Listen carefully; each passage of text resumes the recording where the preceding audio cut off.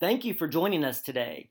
My name is Brad Miller, and this is the Chronically Human podcast, where we have discussions aimed at creating a better world with more individual freedom and less unnecessary suffering. Today, I'm joined by pharmacist Steve. Steve Arians has been a licensed pharmacist for over 50 years. He's worked inside hospitals, nursing homes, and for 20 years owned and operated his own independent pharmacy. And now he's getting the truth out about how the war on opioids is hurting those who are in chronic pain. We discuss the origins of the opioid crisis, and we dispel the myths surrounding it, as well as discuss how government intervention into our healthcare system, especially the war on drugs, has caused many of the problems that we see today. Thanks for listening, and let us know what you think. Thank you, Steve, for being on the show. Thank you for asking me. Glad to be here. Excellent. Well, if people don't know who you are, you're a pharmacist who now advocates for pain patients. You've got a great website, pharmaciststeve.com. Now, what got you into writing your blog and putting out the information that a lot of people aren't aware of about how the opioid crisis is affecting people in pain? Well, first of all, my wife is a chronic pain patient, intractable chronic pain patient. So I saw what others were. She's well taken care of from her medication needs. I saw what others was going on. I saw where few pharmacists and doctors were standing up. I was at retirement or near retirement. I had, I've made I'm licensed in 2 states, Indiana and Kentucky, and I'm going, what are they going to do? Revoke or suspend my license for unprofessional conduct? And they're going to do that for retired pharmacists. That'll make a good headline in a paper. Right. So it was just to see what my blog, I perceive it to be motivational and educational for the chronic pain community. They've got to fight for themselves. Right. There is no white knight on a horse coming over the horizon to save their keister. There's nobody named George that's going to come around and correct things. Right. There's been times where I've considered myself maybe Don Quixote. I felt that way myself. Yes, because you say you need to do this. Well, and you run into patients that are all gung-ho to do something, but when they find out that their picture or their name or their fingerprints are going to be involved, they change their mind. That's a great point, because there's a lot of stigma still associated with talking about taking pain medicine. I think a lot of people, when you tell them that you take chronic pain you take chronic pain medication, they look down on you. That they think that that's a weakness, a character weakness. Yeah, and one time I had a pharmacist I was working with, and 3 of us were talking about my wife's chronic pain and so on and so forth, and the one walked away, and the other one who was sitting next to me, we were working in cubicles. She said, I don't want to talk about it, but I use fentanyl. I go, really? Huh. She said, I'm afraid to talk about it. Obviously, my openness about chronic pain, she felt I wasn't going to be critical.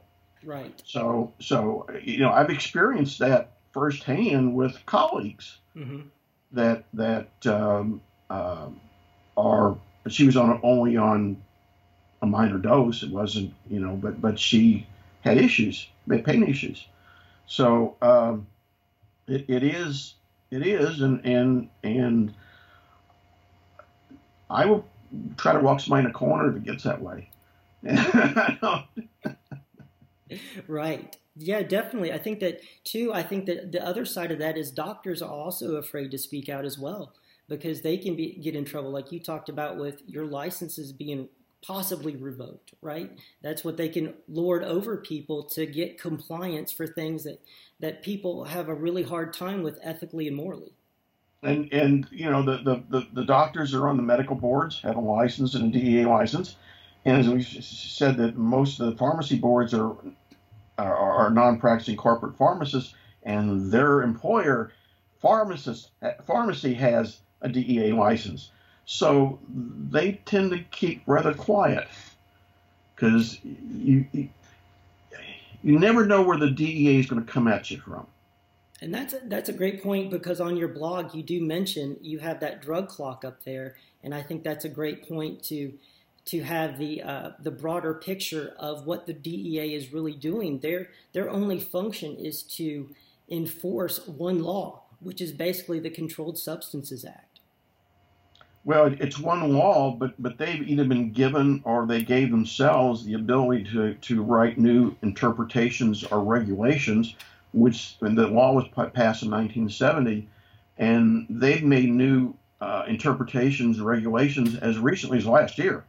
Right, and then they go out and enforce the new regulations. It seems like it's never ending. So I really appreciate you putting all the statistics up there, especially about what causes people to die. I thought that was really impressive about your list of things. And one thing that stuck out to me was the tobacco. 350 to 400,000 people die per year from just tobacco alone. Well, if you look at alcohol and tobacco is up to about 450 now, alcohol's around 100,000. In 1 year, those two drugs, nicotine and alcohol are drugs, kill more people than all the American soldiers that died in all the years of war, starting with World War II, moving forward until today. 1 year against all the years of war. That's incredible. That is incredible. That's a great statistic. I'm glad that you have that on your site, because along with the drug clock, that gives perspective and context to what people are calling the opioid crisis, which I think is really an opioid overdose crisis. But there's no crisis there with 550,000 people dying a year. Exactly. That's exactly right. The Substance Act was passed. They got rid of, I think it was the Federal Narcotic Bureau with a $2 million budget and replaced it with what was then BNDD, Bureau of Narcotics and Dangerous Drugs, with 1,200 employees and a $42 or $43 million budget. They now claim that the war on drugs they're spending $81 billion a year. And we're probably approaching collectively close to $2 trillion. And I don't believe you can find anybody that doesn't draw a paycheck off of that war who would say we've made any progress. Right. Exactly. And probably lost a lot of ground to begin with.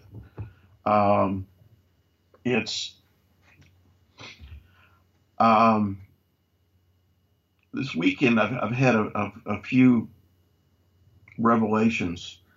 One was a group of patients, I think there was 29 of them, and their doctor up in, I believe it was Ohio, got raided in October of 16, and they're still fighting to get copies of their medical records out of his offices, and they can't find any attorneys, and they're willing to pay an attorney. Mm-hmm. They have not been able to find an attorney who's willing to take on the DEA with these medical records. That seems to me like a fraternity that's not going to go against a brother. Right. And it's reported that about 40% of Congress are attorneys. So, we have three branches of the government. Congress is 40% attorneys. The Department of Justice is all attorneys. And then Trump has surrounded himself with a bunch of people that have relatives or friends that are either substance abuser. Jerome Adams, the Surgeon General, brother's in jail over either selling drugs, taking drugs, or whatever, but it's a substance abuse. Kellyanne Conway had a friend or relative that either OD'd or abuses. Chris Christie had a college friend that once they were out of school, OD'd. Larry Kudlow, who is his financial guy, is in a recovering addict from both drugs and alcohol. and Trump had a brother that was an alcoholic.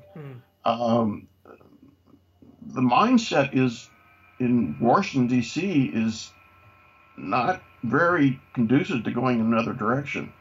I would agree with that. I think you have a great point about it being a mental health issue as well. And I had Dr. Klein on, and we were talking about that before we started. And he talked about, with especially the opioid addiction part, that his stat that he was giving us was that 4 out of 1,000 people will have the genetic predisposition for opioid addiction, like we see with the drug seeking and it ruining their life and everything like that.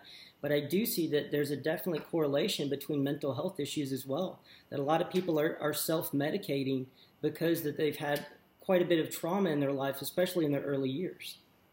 Whatever the thing is, and I was at a local meeting with my state senator, who him and I went to Butler University together in pharmacy school, and we had our own independent stores in adjacent towns, and he's now my senator. Mm-hmm. And there was also a senator there from adjacent district, and one was talking about the cost of prisons, and the other one was talking about the opiate crisis. And I don't like to say it's an epidemic, because an epidemic suggests it's contagious, and it's not.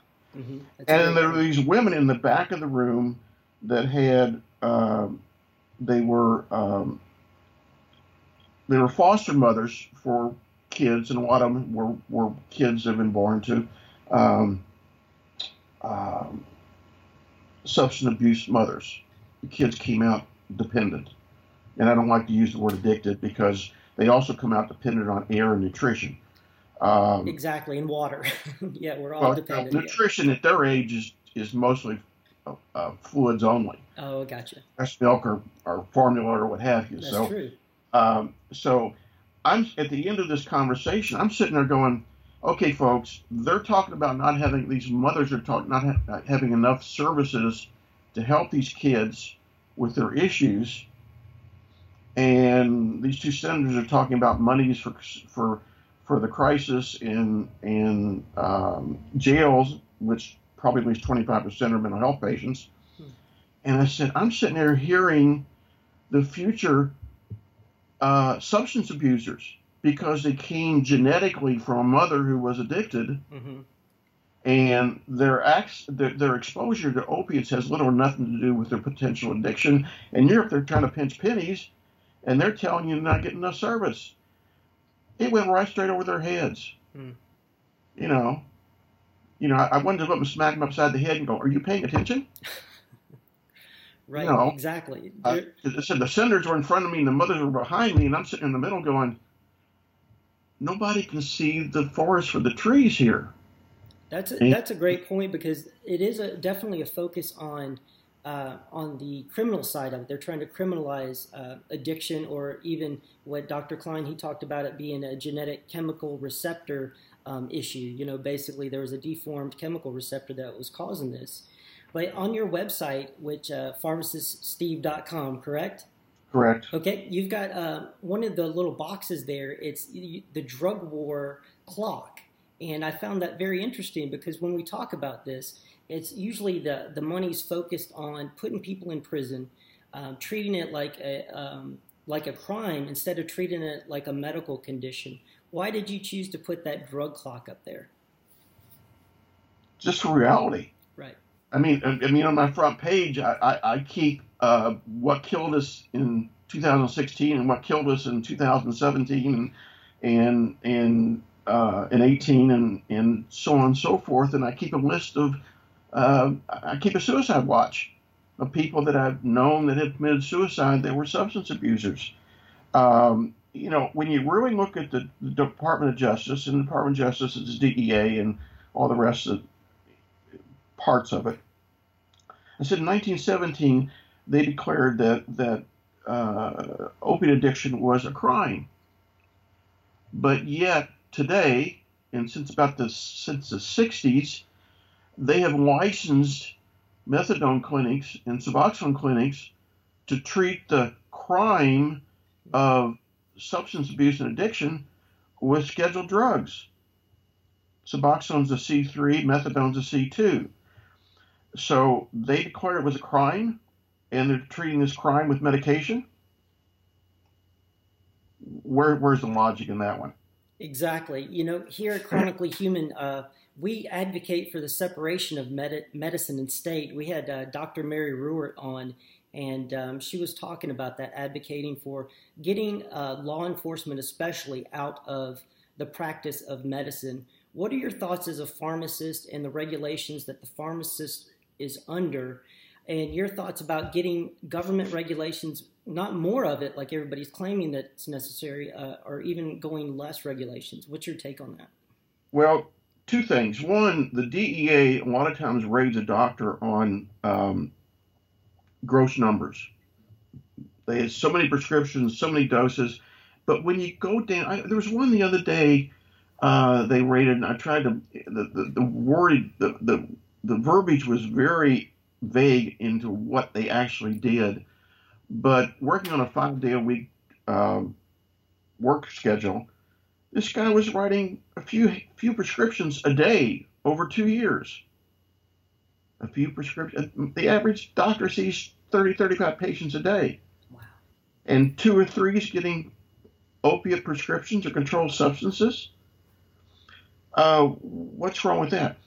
One thing that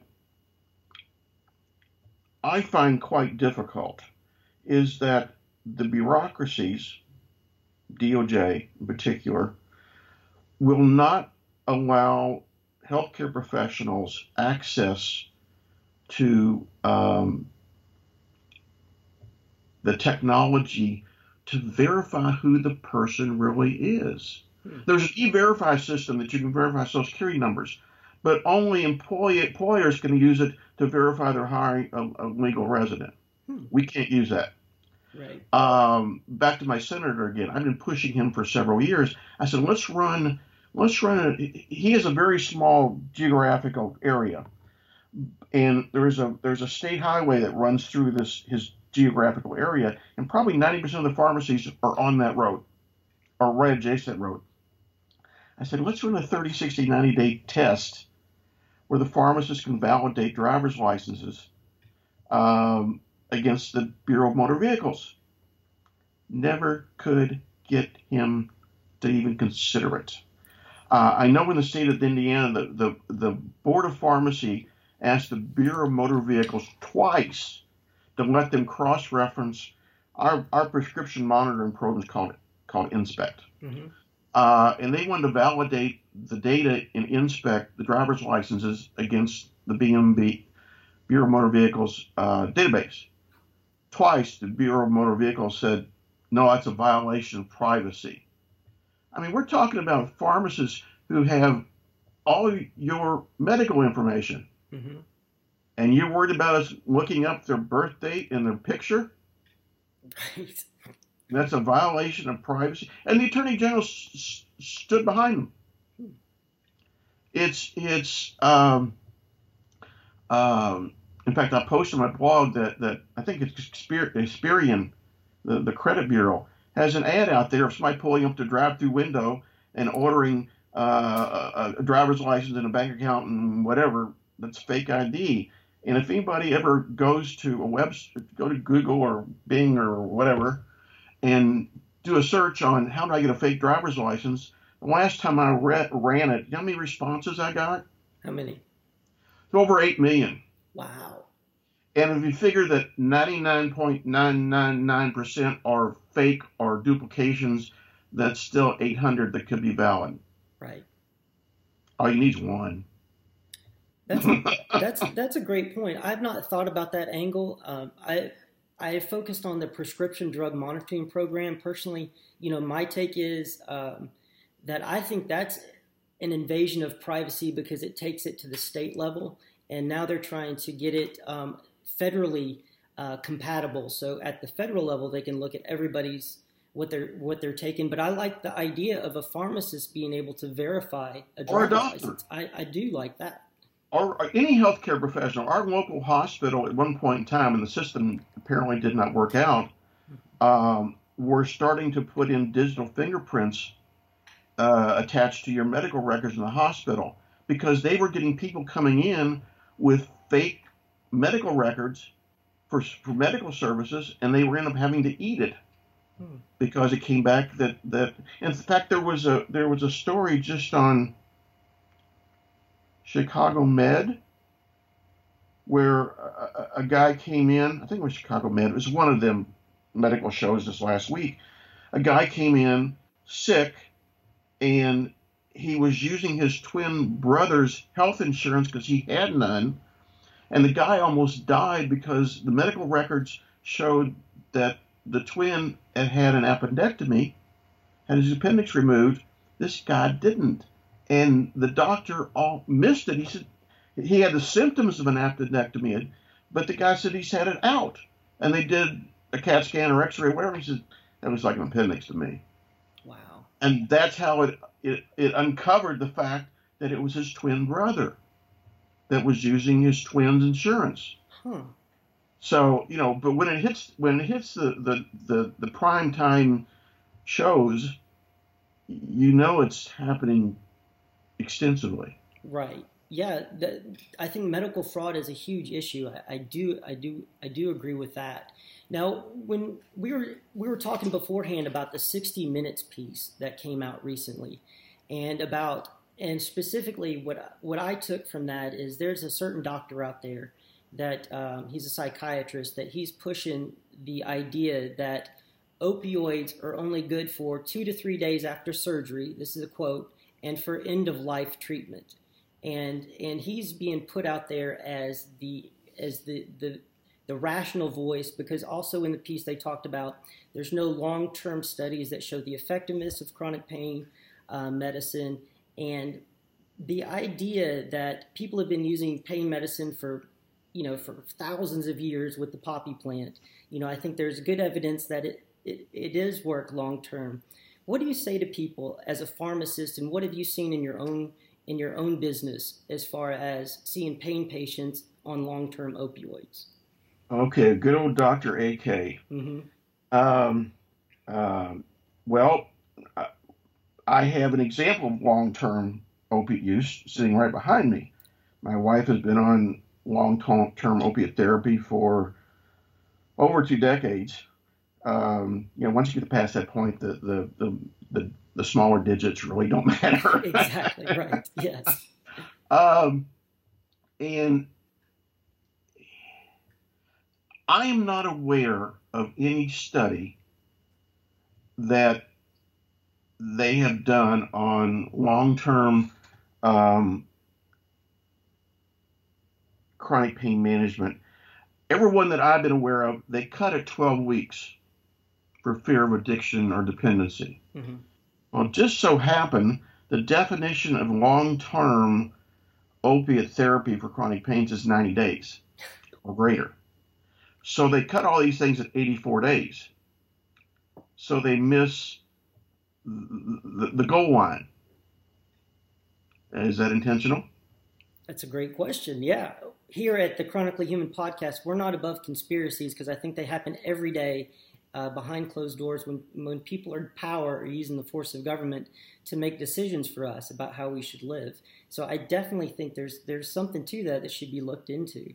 Now, what do you think as far as in your practice when dealing with customers? Did you have chronic pain patients that came and saw you month to month, or is that something that you didn't deal with?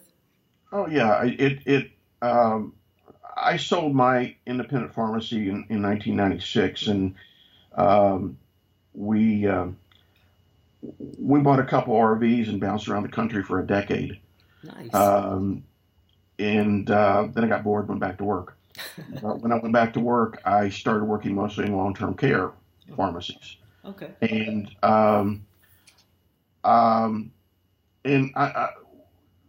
we were working behind closed doors, so there was no real HIPAA problems because everybody there was working on input or filling the medications, or there was often 2 or 3 pharmacists there. And sometimes one of the pharmacists, I remember in particularly, she would get all flustered over an opiate dose. And I'd look at it and I'm going, I'll take care of it. But she was just you know, there were some things that she was very smart in IVs because she had a lot more experience than I did. And sometimes I'd get into IV stuff and I'm going, you want to take this one? I'm not comfortable with it, you know. So there's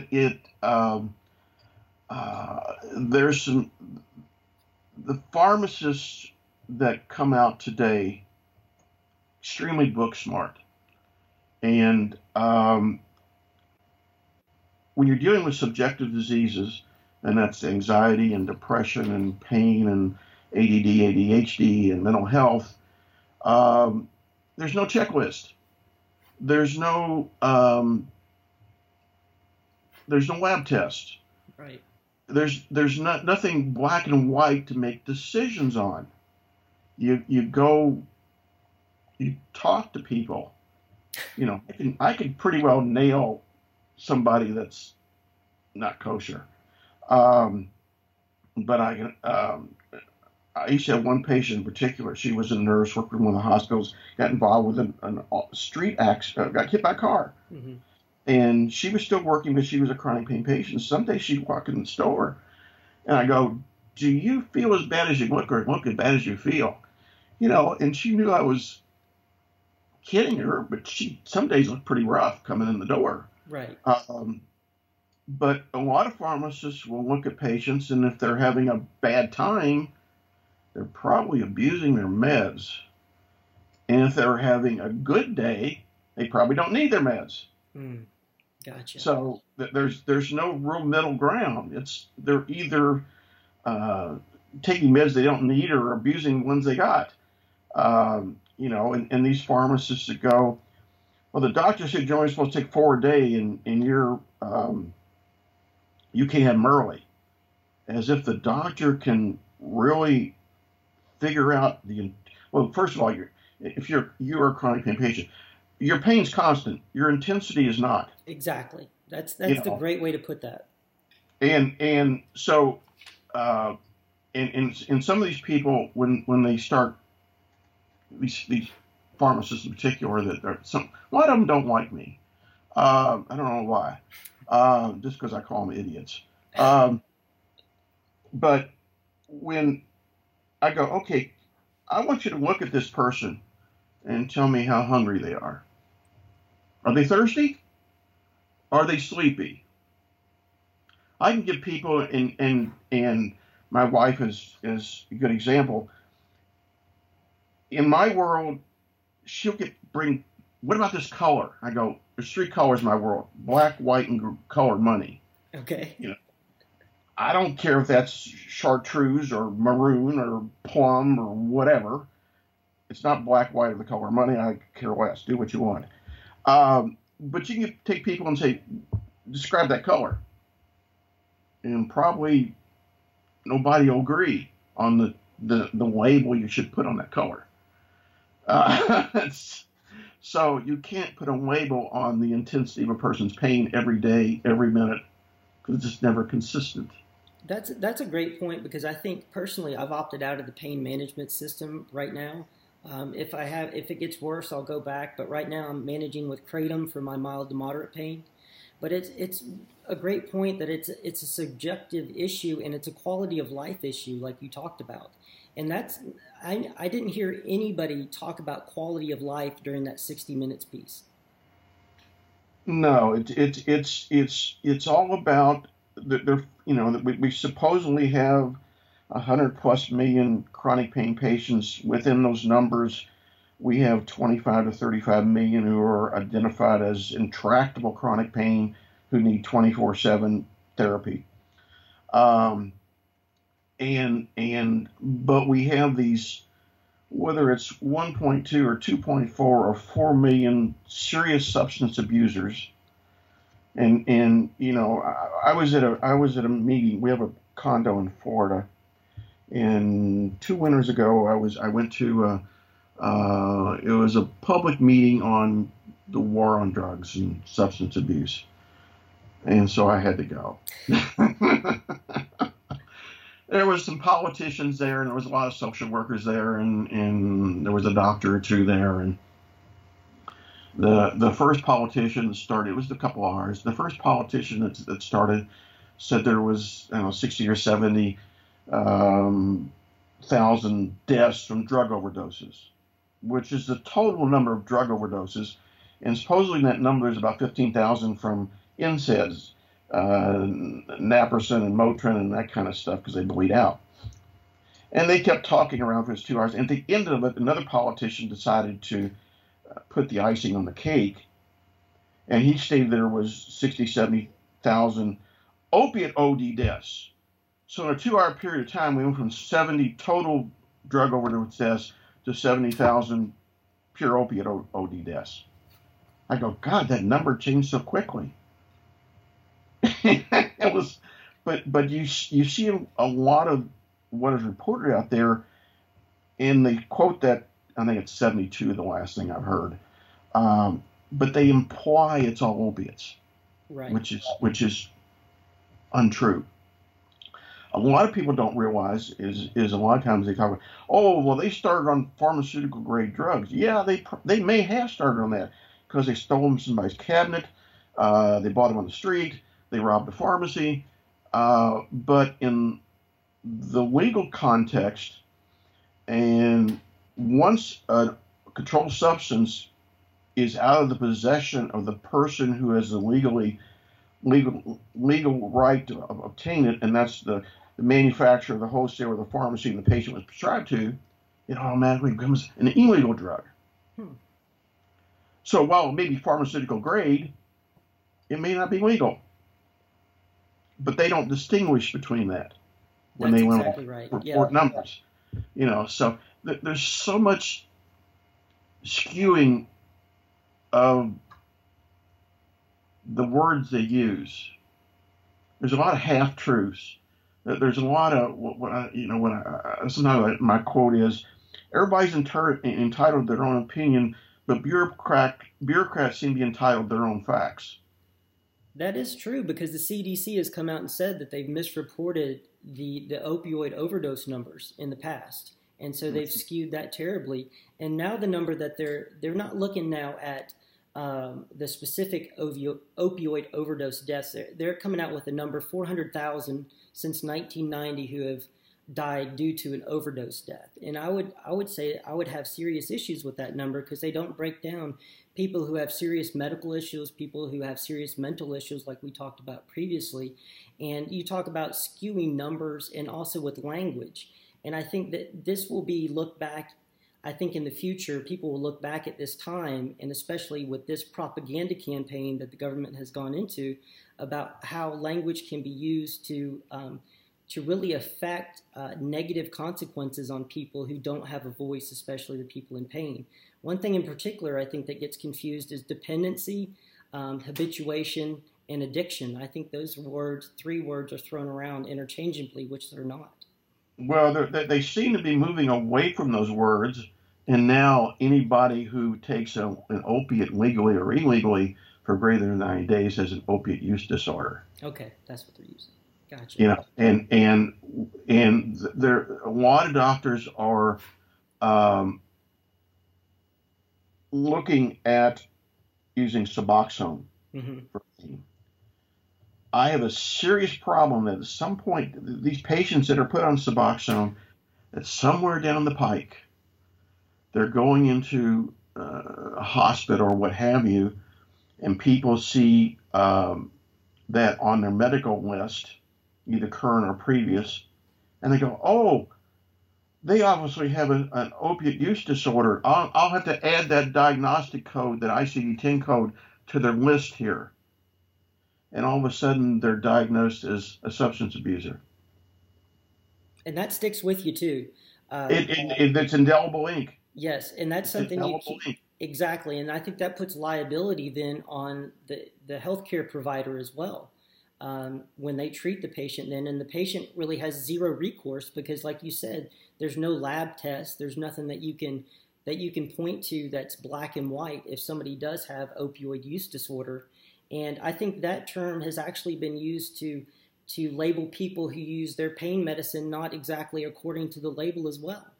And so that can catch a lot of people under that umbrella. I had a situation about a year ago, and I have an iffy back. Hmm. I have to take opiates and muscle relaxers if I go out in the yard and work or whatever. I had a sciatic nerve that went right off the rails. I mean, seriously off the rails. And our physician, our PCP, we've gone to for over 20 years. I've known him for over 30. And it took me about 10 days to get in to see him, but I was dosing myself to be acceptable pain. And when I finally got in to see him, he said, "What are you taking?" And I told him, and it was substantial. Do you know what the response I got out of him? What's that? He shrugged his shoulders. And he said, "Well, I want you to see a neurologist." I said, "Okay, I'll do one." Um, and I said, "How long is that going to take?" And he goes, "Probably a couple of weeks." And he said, "Well, I'll give you," and it was a whole pot full of more for me to manage my pain until I could see the neurologist.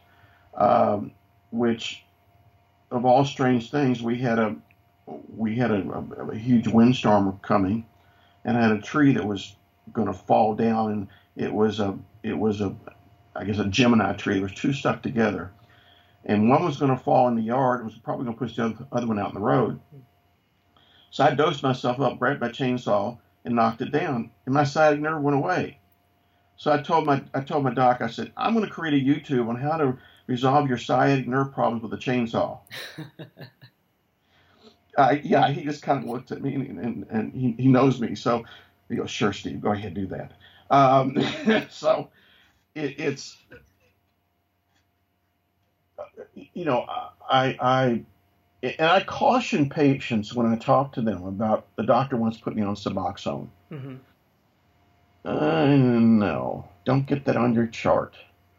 That could come back and bite you in your posterior at some point in the future. And I think Uh, it's a good point that you talk about your primary care physician, and that's who treated pain most before this current crisis. Is that you had a long-term relationship with the same doctor, and he knew you, and he knew your lifestyle, he knew your quality of life, what your problems were and were not. And now a lot of patients are being funneled into this pain management field, which I think is modeled after the criminal justice system, in which you're treated like you're a convicted criminal and you're on parole. That's basically the pain management model now, and those doctors don't know you. And I had a situation where I finally found somebody who would treat me, and he put me on Benefredefrin, or I'm not sure that the name of the drug, but it's a patch, and so I had to take that. And plus, he gave me a antidepressant. And so I told him, after a month of that, I said, I don't want to do that anymore because I hated the way it made me feel. And I'd been taking opioid pain medicine for 30 years. And so to mhm. put me on something totally new just because he's scared of the regulatory authority, I think that's a real issue. I don't blame the doctor as much as I blame the regulatory authority, and that's in that environment that we're living in. Well, and a lot of the pain docs go for spine injections, Right. and the corticosteroids and methylprednisolone in particular, what they normally use, both the FDA and Pfizer, who makes the company that has the patent or the expired patent now on methylprednisolone, not only they do not recommend, they discourage the use of that drug in ESIs, epidural spinal injections. Yet, it was recently reported that Medicare was going to up the allowable to doctors to encourage them to do that. Hmm.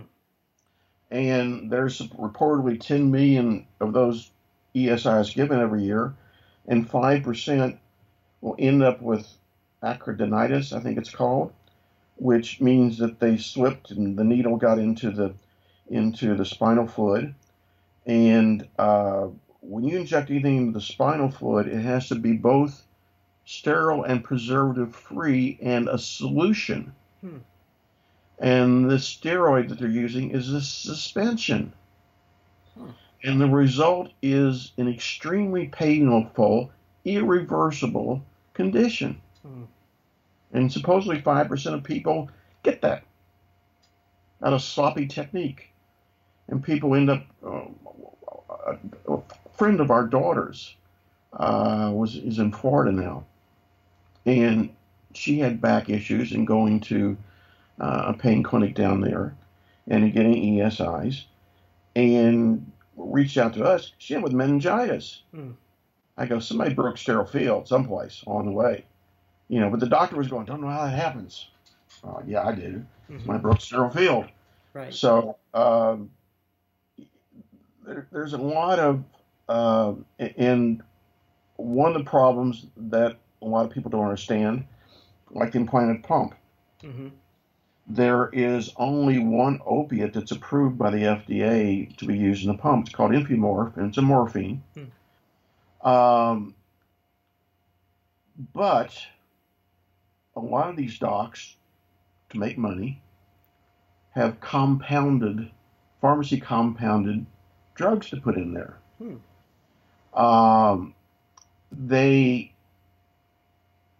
There's no stability to Medtronic, the entity that the company makes most of the pumps. It's called a Synchromed 2. The pump is. They've done stability studies on Infimorph in vivo in the body, and claim that it's at least 90% potency up to 6 months. Nobody's done those studies on compounded stuff. And docs will refill the pumps monthly to try to, and that's an invasive process for getting into the spinal fluid, because that's where the stuff in the pump goes. So it is an invasive, for all practical purposes, an invasive procedure that can have some serious consequences if you break sterile field. The first pain clinic she went to, we talked to him about a pump. Me and the doctor got into a discussion.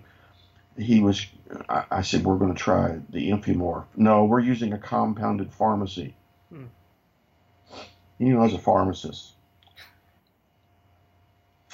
He goes, you don't understand. This is a big boy issue. This is a liability issue. Wow.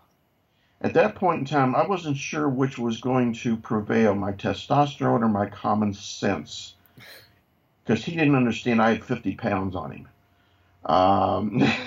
Luckily, my common sense prevailed, and I walked her out of that practice. It took me 2 years to find a practice that would do it according to the book. And it happened to be in a teaching hospital attached to a medical school, and she's been there for 13 years, and they've treated her fantastically. Well, that's great.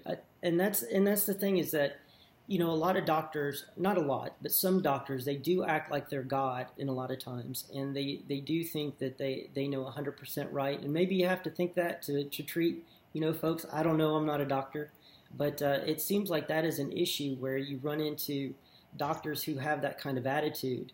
And then you have other doctors who are compassionate, which I think the majority are, but they're under a regulatory burden that's making them terrified right now. I think you've had on your blog about, doctors being persecuted, and you had talked about, the people, the DEA aren't looking at really specifics, they're just looking at raw numbers. Are you seeing an increase of that? Have you talked to many doctors about that? No, I really think, and this is just my opinion, I posted a couple of things in my blog where the DEA has put help wanted ads for financial analysts to evaluate pre-seizure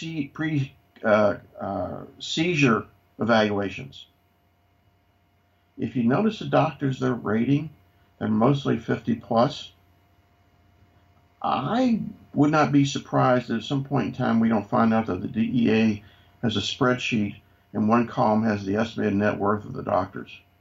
Well, the Supreme Court just came out and said that, they were talking about civil asset forfeiture, about the Eighth Amendment, that you can't And they modified that. Of course, the Eighth Amendment only applies to prisoners.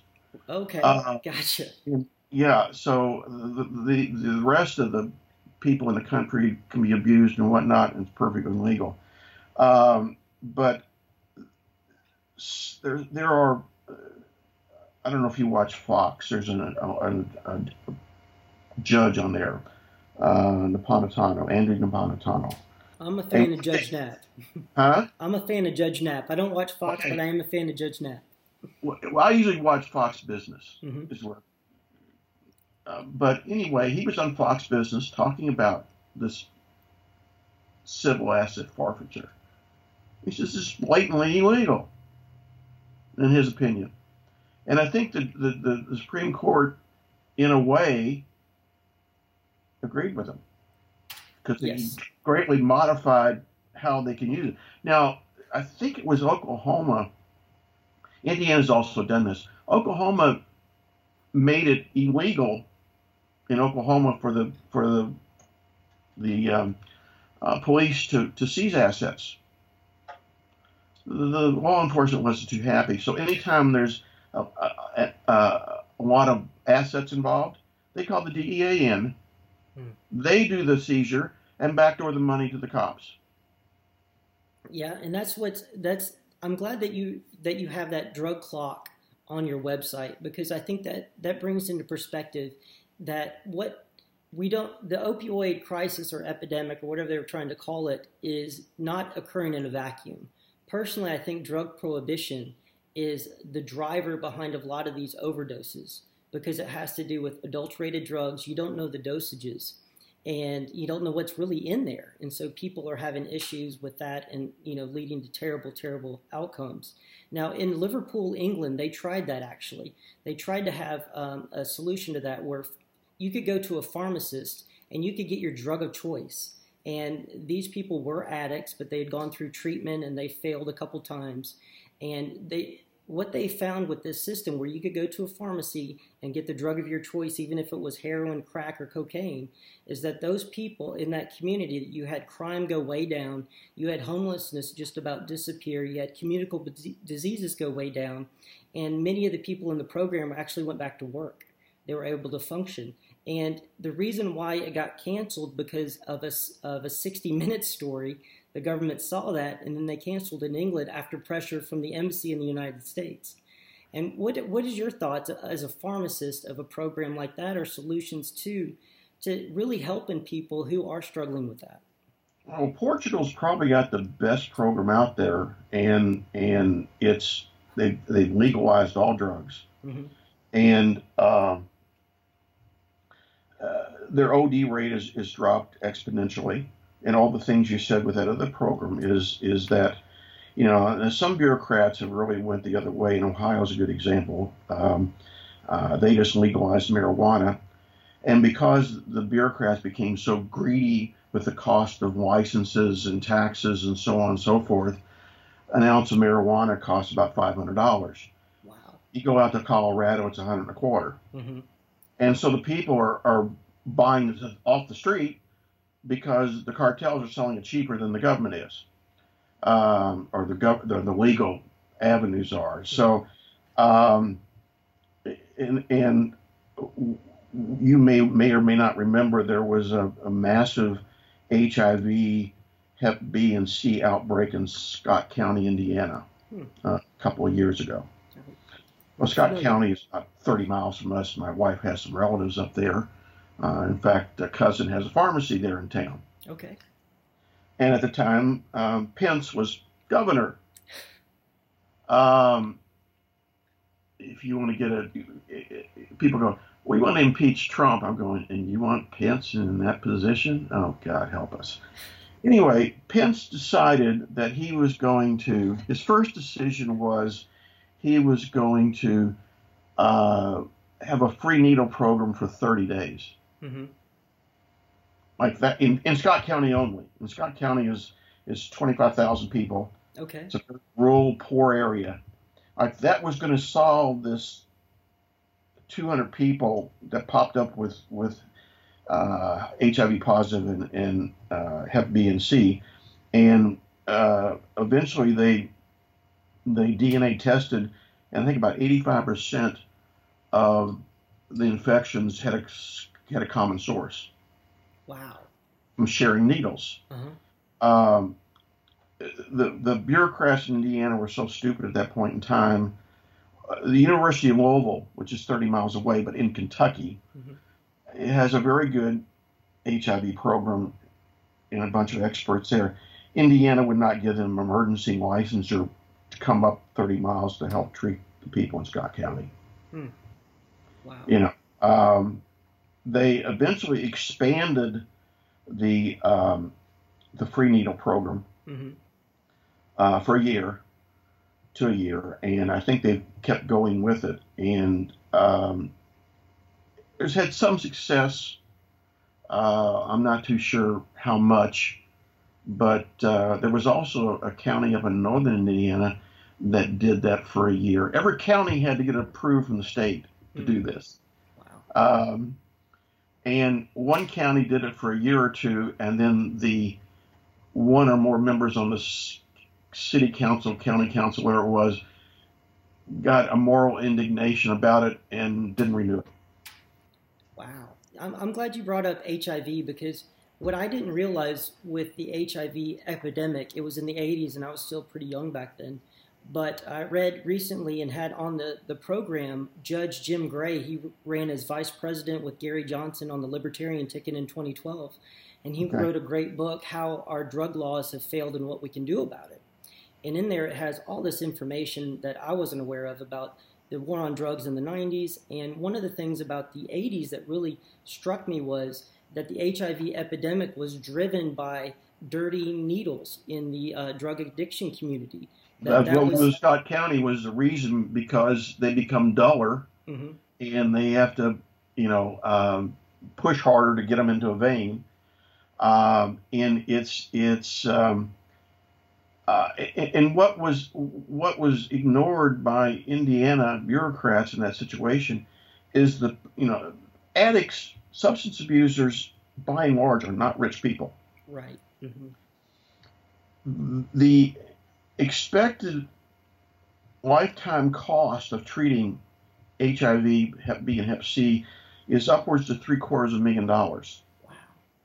Now, Scott County, 25,000 people with 200 substance abusers at $750,000 apiece, I guess it's some serious cash. Right.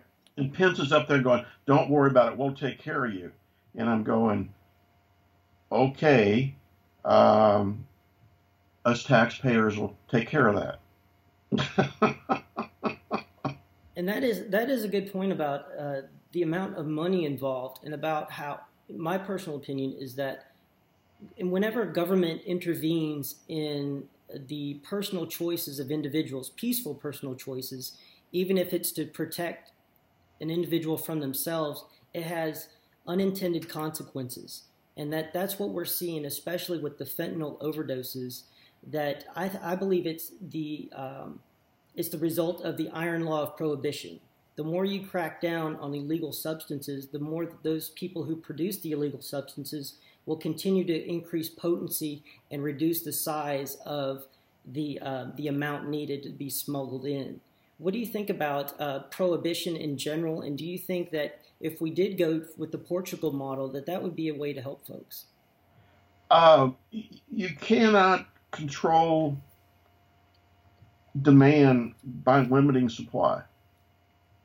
That's it. So if those people who have a mental health issue and you can't get them mentally on board, at least you can keep them from committing crimes. I mean, because you break into a house and they get stuff they can hawk for a few $100s, and most people are out at least $1,000 for deductibles, and the insurance company's out for thousands repairing whatever was busted in the meantime. It's a poor return on the dollar. Right.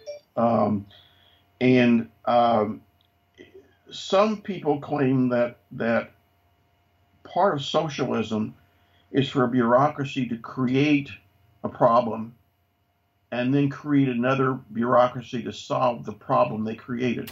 Mm-hmm. And you go back to the Harrison Narcotic Act in 1914, they created the black drug market. So then Congress passed the Controlled Substance Act in 1970 to fight the black drug market that they created 50 some odd years previously. Mm-hmm. And from a political standpoint, the Harrison Narcotic Act was passed by a democratically controlled Congress with a Democratic president.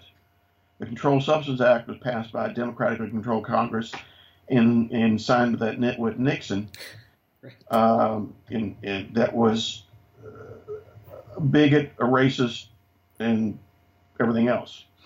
He had a certain mold that only people that fit in that mold he liked, and a lot of people didn't. So, and it came out too that the Controlled Substances Act was passed to target his political enemies, which at that time were the civil rights movement and also the anti-war movement. His head of domestic policy admitted to that in an interview before he passed away. So you're exactly right about it being based on racism and having the most terrible of intentions at the very start. It was potential genocides of sorts, a thinning of the herd of undesirables. Mm-hmm. And some people talk about now there was somebody posting something about some politician said just to kill off the elderly and the sick, and I'm going, yeah, that's how they're going to balance the budget and the Medicare and Social Security. Mm-hmm. You get rid of the takers and only have makers, and Congress will have more money to spend. And that's the problem. You mentioned socialism before. We've had Dr. Mark Thornton from the Mises Institute on to talk about the economics of socialism, about how without the price mechanism and with other issues that it's really doomed to fail from the start. It's been tried in the past, and we talked about those examples. And what people, I think, fail to realize, who I think are compassionate people who support the ideas of socialism, fail to realize that everything the government does is at the barrel of a gun, that every regulation, every law passed is that you have the force of government. And I think that's why it's so dangerous with medicine to get government involved. I mean, look at what Venezuela's doing right now. They claim that the average person down there's lost almost 45 pounds. Mm-hmm. Because of the unavailability of food. So I would still be standing upright with losing 45 pounds, but there's a lot of people that wouldn't be so well off. But it's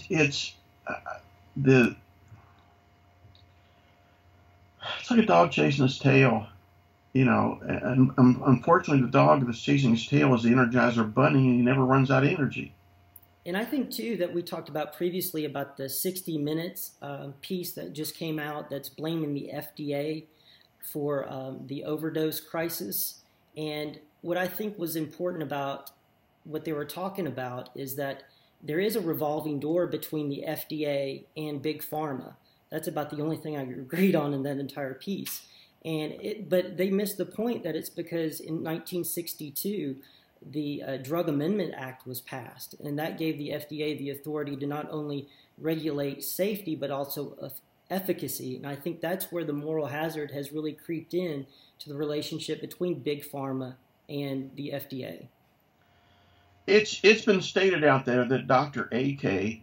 went to the FDA with this, what ended up being the CDC opiate dosing guidelines, and they told him to go take a hike. Now, I think Friedman was the previous director of CDC. Okay. It's been reported that him and Dr. A.K. were good old buddies in their younger years at the New York Department of Health. So, and so apparently, because many of us don't believe the CDC had the authority to even issue those guidelines. Because their job is infectious diseases, vaccines. I don't know anybody who says that substance abuse or chronic pain is contagious. Exactly right. So they, some people now are claiming, well, they need to revise it. And I'm going, they're not going to revise it because if they open that up, somebody's going to bring up the fact that they didn't have the authority to bring them out in the first place, and it may just get rescinded. And they don't want that either. So, a lot of people just don't understand how the bureaucracy works. And that's a great point about the CDC. I'm glad you brought that up because one of the problems with increasing government involvement in any aspect of our life is that when they just make a quote unquote suggestion, it becomes law because they know there's so much arbitrariness in how the DEA looks at doctors because they don't tell them exactly what they're looking for.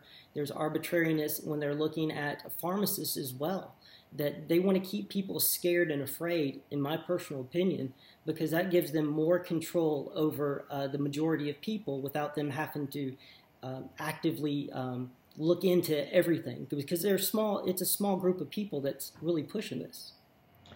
I think the DEA was circling when the CDC was doing this because once something is done in the medical community, more than 50% of it's done, it becomes a standard of care and best practices. So the DEA can get one of their paid expert henchmen, once it became 50%, to go and testify against the doctor. Goes, well, he wasn't meeting the standard of care and best practices. Guilty. Wow. And I can't believe that, because the VA jumped on it immediately, and then CMS jumped on it immediately, almost. Now, who is CMS? What does that stand for? Center of Medicare and Medicaid Services. Oh, okay, gotcha. Thank you. It's under HHS. Gotcha. Health and Human Services. But see, the CMS did this kind of, their implementation was kind of sneaky. See, all the Part D programs are for-profit private insurance companies. So CMS dumped this on them to implement. They aren't doing it. And they said, you can that you can do anything up to. So if an insurance company wants to do 50 MMEs, CMS didn't tell them to do it. Mm-hmm. But if they go over 90, they call 90 a soft edit and 200 a hard edit.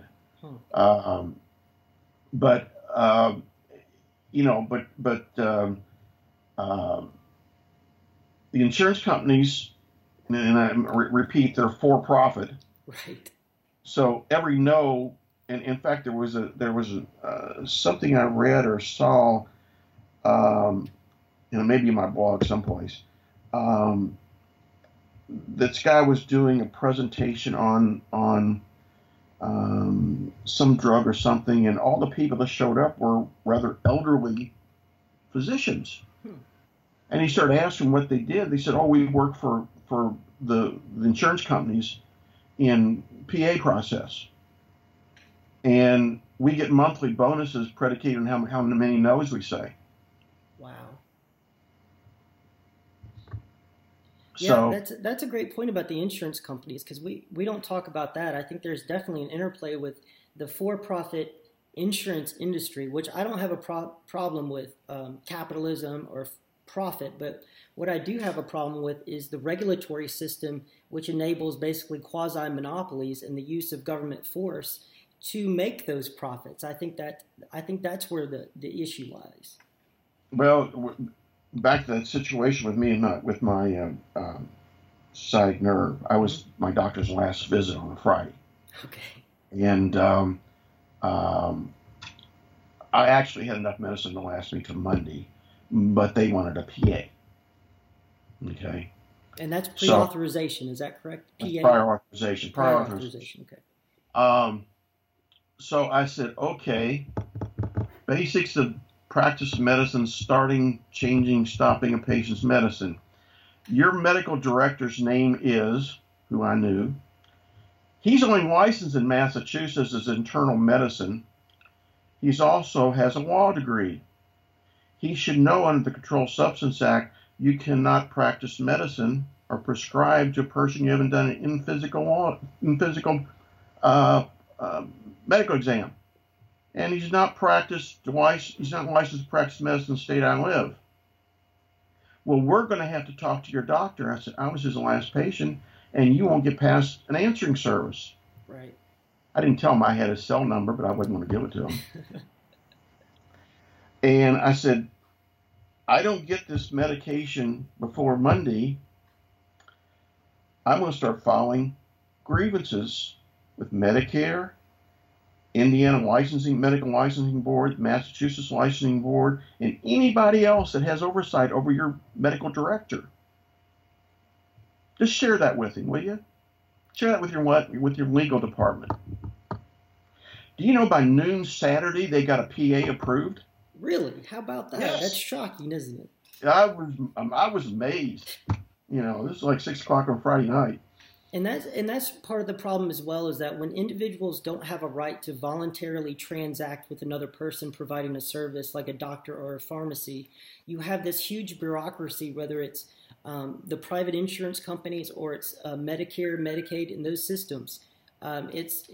It prevents you from actually transacting business, and I think that friction in that transaction is what so many chronic pain patients are getting so frustrated about. Are you seeing a lot of that? Do you get a lot of feedback on your work from Twitter and places like that? Well, one thing that a lot of people don't understand, and the DEA considers it a red flag if a patient pays for a controlled substance and has insurance. Now, I've not seen anything out of them that said, okay, the insurance only pays at this point, and you paid for the X more, if that is exonerated because the insurance company only paid for that. Mm-hmm. And it probably won't come back on the patient, it'll come back on the pharmacy and the doctor. Because see, what again, a lot of people don't understand, the DEA observes what substance abusers do. Mm-hmm. One example of that is substance abusers. You've heard of the Trinity or the Holy Trinity.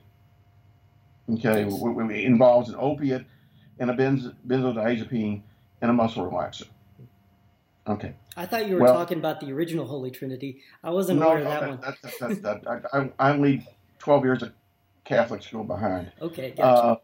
Okay, but the DEA observes that and said, well, these people take these three things together to get high, disregards the fact they're taking large quantities of each to get high. Mm-hmm. So there must not be any valid medical use for those three drugs together. Mm. Their opinion becomes fact. Exactly. That's a great way to put that. And like I said earlier, everybody's entitled to their own opinion, but bureaucrats are entitled to their own facts. Mm-hmm. And a lot of, particularly fibromyalgia patients, taking those three drugs as prescribed, not necessarily together, is good therapy. But because of what the DEA observes, the DEA observes that substance abusers get tolerant real quick to opiates, tolerant to the high. And they say, oh, well, they get tolerant to the high, so anytime a chronic pain patient ups their dose, they must be becoming tolerant to the pain management portion. Right. Well, you can almost put money on a chronic pain patient. If you make them feel better, they'll become more active. And as they become more active, they'll induce more pain. Activity-induced pain, which means they need a little more opiates. Right. But the DEA observes what addicts or substance abusers do and applies that to everybody else. Wow. Yeah, that is a huge issue. That's why we advocate for doctors and pharmacists and chronic pain patients and people in the addiction community as well to get together and to work together, because I think that what's going on with the media especially is they're trying to pit different groups against each other, and the real issue isn't the doctors or the pharmacists or the pain patients or the addicts. The real issue is having government intervention or the law enforcement inside the medical community.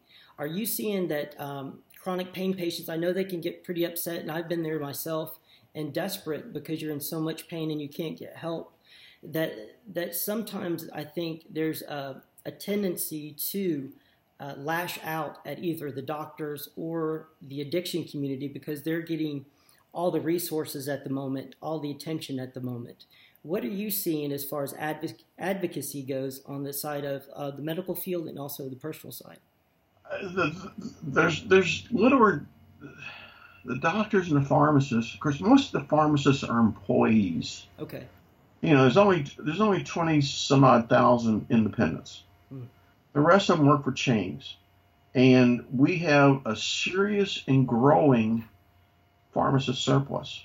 The 140 some odd schools are graduating 15,000 new pharmacists a year, and we only need 10,000. So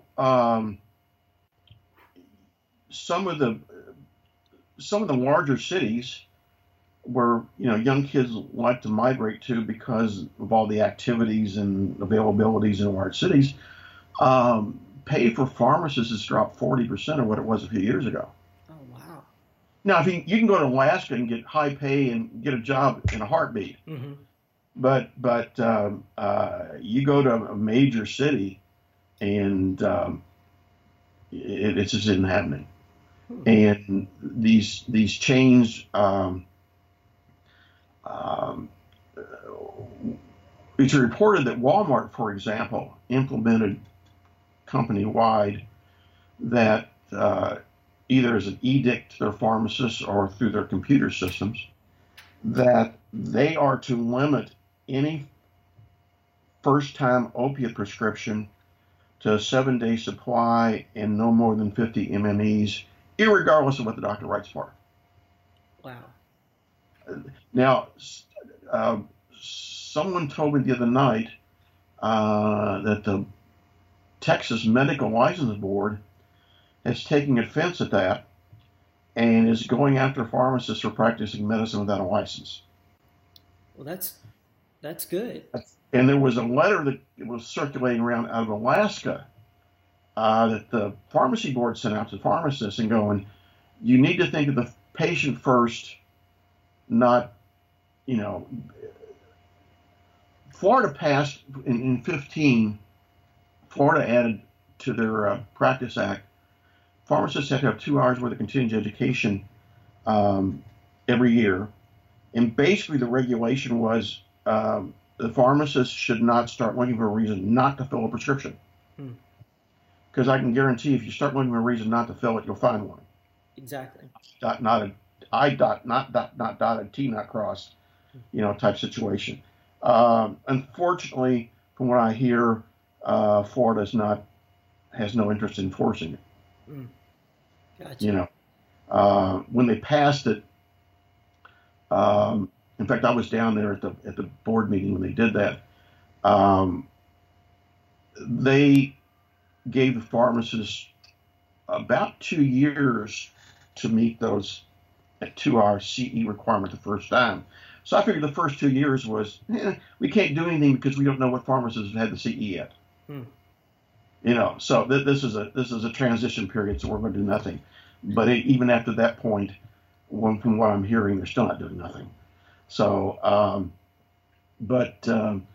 that with Texas, that's apparently a very recent thing with the Medical License Board, and that letter from the Pharmacy Board in Alaska was something fairly recent. So things are could be changing. Well, that's good. Unfortunately, most of the pharmacy boards, according to a publication about 10 years ago, a guy from USA Today, that the vast majority of the people on the various 51 boards of pharmacy are non-practicing corporate pharmacists. So they work for Walgreens and Rite Aid and Walmart, and they're execs. So, and while they're competitors in the marketplace, when they're in that environment, they are staunch defenders of corporate pharmacy. They don't care. So they're not going to buck any corporation for doing something that they think they can dismiss or ignore. Well, that's a great point about these large pharmacy chains. I've run into that personally, especially when this mess was first starting out with all these regulations coming out. It seems like they were taking it upon themselves to even be more draconian than the actual recommendations because they're not law, right? The CDC recommendations are just that, a recommendation. Guidelines. And well, there's a thing called the Beard Guidelines, and basically, if you get into the Beard Guidelines, it says nobody over 50 should take an NSAID or an opiate or half the drugs in the marketplace. But they don't even come up to guidelines. There's recommendations. Yeah, and that is crazy. And I think too, what most people don't realize with all this talk about the opioid crisis, especially with that 60 Minutes piece, is that the DEA has cut manufacturing of opioids. Their goal is by 30% in the next 3 years. And so it's 10% being decreased each year. They've already done some 20 and 25% cuts for 2 or 3 years in a row. So it's a severe reduction in prescriptions, while the overdose rate is still skyrocketing. So the prescriptions, what they've blamed for the problem, has really gone down a lot, while the result of what they claim was the reason for the problem is still going up. The numbers I've seen is that opiate prescriptions, and we don't know what, again, they don't report, is the number of prescriptions are a 15-year low. We don't know the quantities of opiates where they are, because prescriptions can be anywhere from 30 to 300 tablets or tablets or capsules. But overdoses are at a 15-year high. So, but they don't see any correlation or lack of correlation in opiate prescribing and overdosing. And it's just like with the methamphetamine, Sudafed, they cracked down on that really hard. And back to my senator friend, I'm going 80.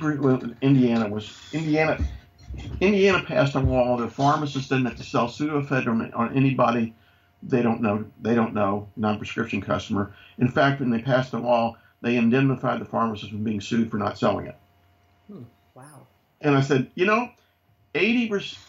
Indiana was had the most meth labs busted for a number of years.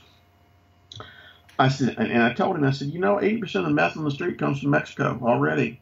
Right. And I understand they have a lot of reserve capacity.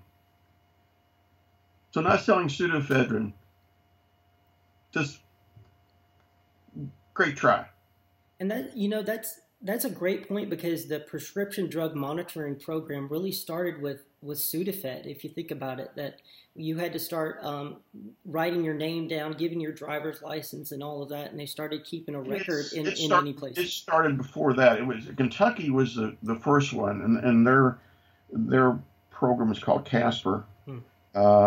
And the law that implemented CASPR and a software that they end up using was funded by Purdue Pharma. And if you read it, you can see their fingerprints all over that law. But it was first implemented in Kentucky. Only law enforcement could address it, and only if they had an active case. So pharmacists were submitting all this data, and they were getting about one inquiry a week for a report. Right. All this money, all this resources, and I know I'm still an authorized user of CASPR and Inspect in Indiana, and one of their advancements was that only pharmacies could register to use CASPR. At that point in time, I was doing a lot of relief work, moonlighting. That was my job. And I'd go in these stores and I'm going, okay, I need to log into CASPR. Oh, well, so-and-so had that. That's 3 pharmacists ago, and we don't know what the password is, and we don't know what this is. And so I called up the guy who was in charge of it in Frankfurt, and I'm going, look, Jack, I'm coming, and the stores are signed up, and nobody knows the password because it wasn't passed along. I was probably the first pharmacist in Kentucky that got permission to get a login, and I think he registered me as an independent pharmacy and registered me to get into it. Wow. But I'm going, I can't use this stuff. And at first, the chains were not allowing their pharmacists to get on the internet. And guess where you had to go to get registered to open these accounts, open on these the reports? Yeah. So that was another obstacle to get over. And I think there was some legislature that said, you will allow your pharmacists internet access. So it's been a very bumpy road. And with the availability of easy access to fake IDs, and I'll give you an example. The pharmacy we were going to at the time, the pharmacist there I'd known for, 30 years. And I dropped off a couple of controlled prescriptions for Barb at the drive-thru, and they said, we need a driver's license. And I said, well, I'll show it when I pick them up. No, need them now. Mm-hmm. And the technician was doing it, and she's sitting there going, Jenny, yeah, go ahead. So, show you how stupid these things are. Okay, as I said, we have a Florida condo. We have a home in Indiana. Because we don't rent our condo in Florida, we declare Florida as our state of residency because there's no state income tax. Right. Okay? So, the prescription, and we use a UPS store here as a mailing drop. Mm-hmm. So we have a residence and a mailing drop. So the prescription had one of the two Indiana addresses on it, and I hand him my driver's license with a Florida address on it. He's happy as a pig in slop. And when I talked to pharmacists, I said, how do you validate that license? The expiration date. It's got a good expiration date. We're good. But none of the addresses matched. The name didn't match, but they were happy. And it's just, they want to create this entirely other system to do what something very simply could be done by just verifying a driver's license against the DMV to make sure this is the right person. Yeah. And one of those, bringing back the 60 Minutes piece one more time here before we finish up. What they didn't talk about with Dr. Kolodny was that he is working with Brandeis University. I think that's how you say it, Brandeis. And they have a center for prescription drug monitoring programs there. And so what has happened is the Trump administration has signed $6 billion worth of funding to go to different efforts to affect the opioid crisis. And the 60 Minutes story didn't talk about that conflict of interest where hundreds of millions of dollars have gone to the states and are being funneled to all these different organizations. And I'm not sure what they're getting, but if it holds true, what these funds are going to be spent for, it's going to be exactly on the type of services that they offer. And I wonder with Dr. AK if his high visibility isn't about raising funds for their endowment and getting enrollment and some other things that because if his name is mentioned, Brandeis is right behind it. Right. So he's not quite sure what they're after, but it's money someplace from something. Exactly. Yeah.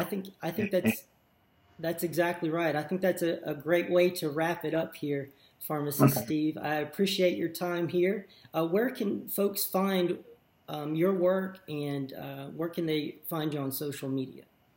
My blog is pharmaciststeve.com. Mm-hmm. And on Facebook, I think it's just Steve Aarons, but at Twitter, it's at Pharmacist Steve. Awesome. Well, I appreciate your work, Pharmacist Steve, for advocating for people in pain like myself and the millions of others out there who are struggling under this regulatory burden that's causing people to suffer unnecessarily. So I appreciate that. And thank you for everybody for listening today, and we will see you next time.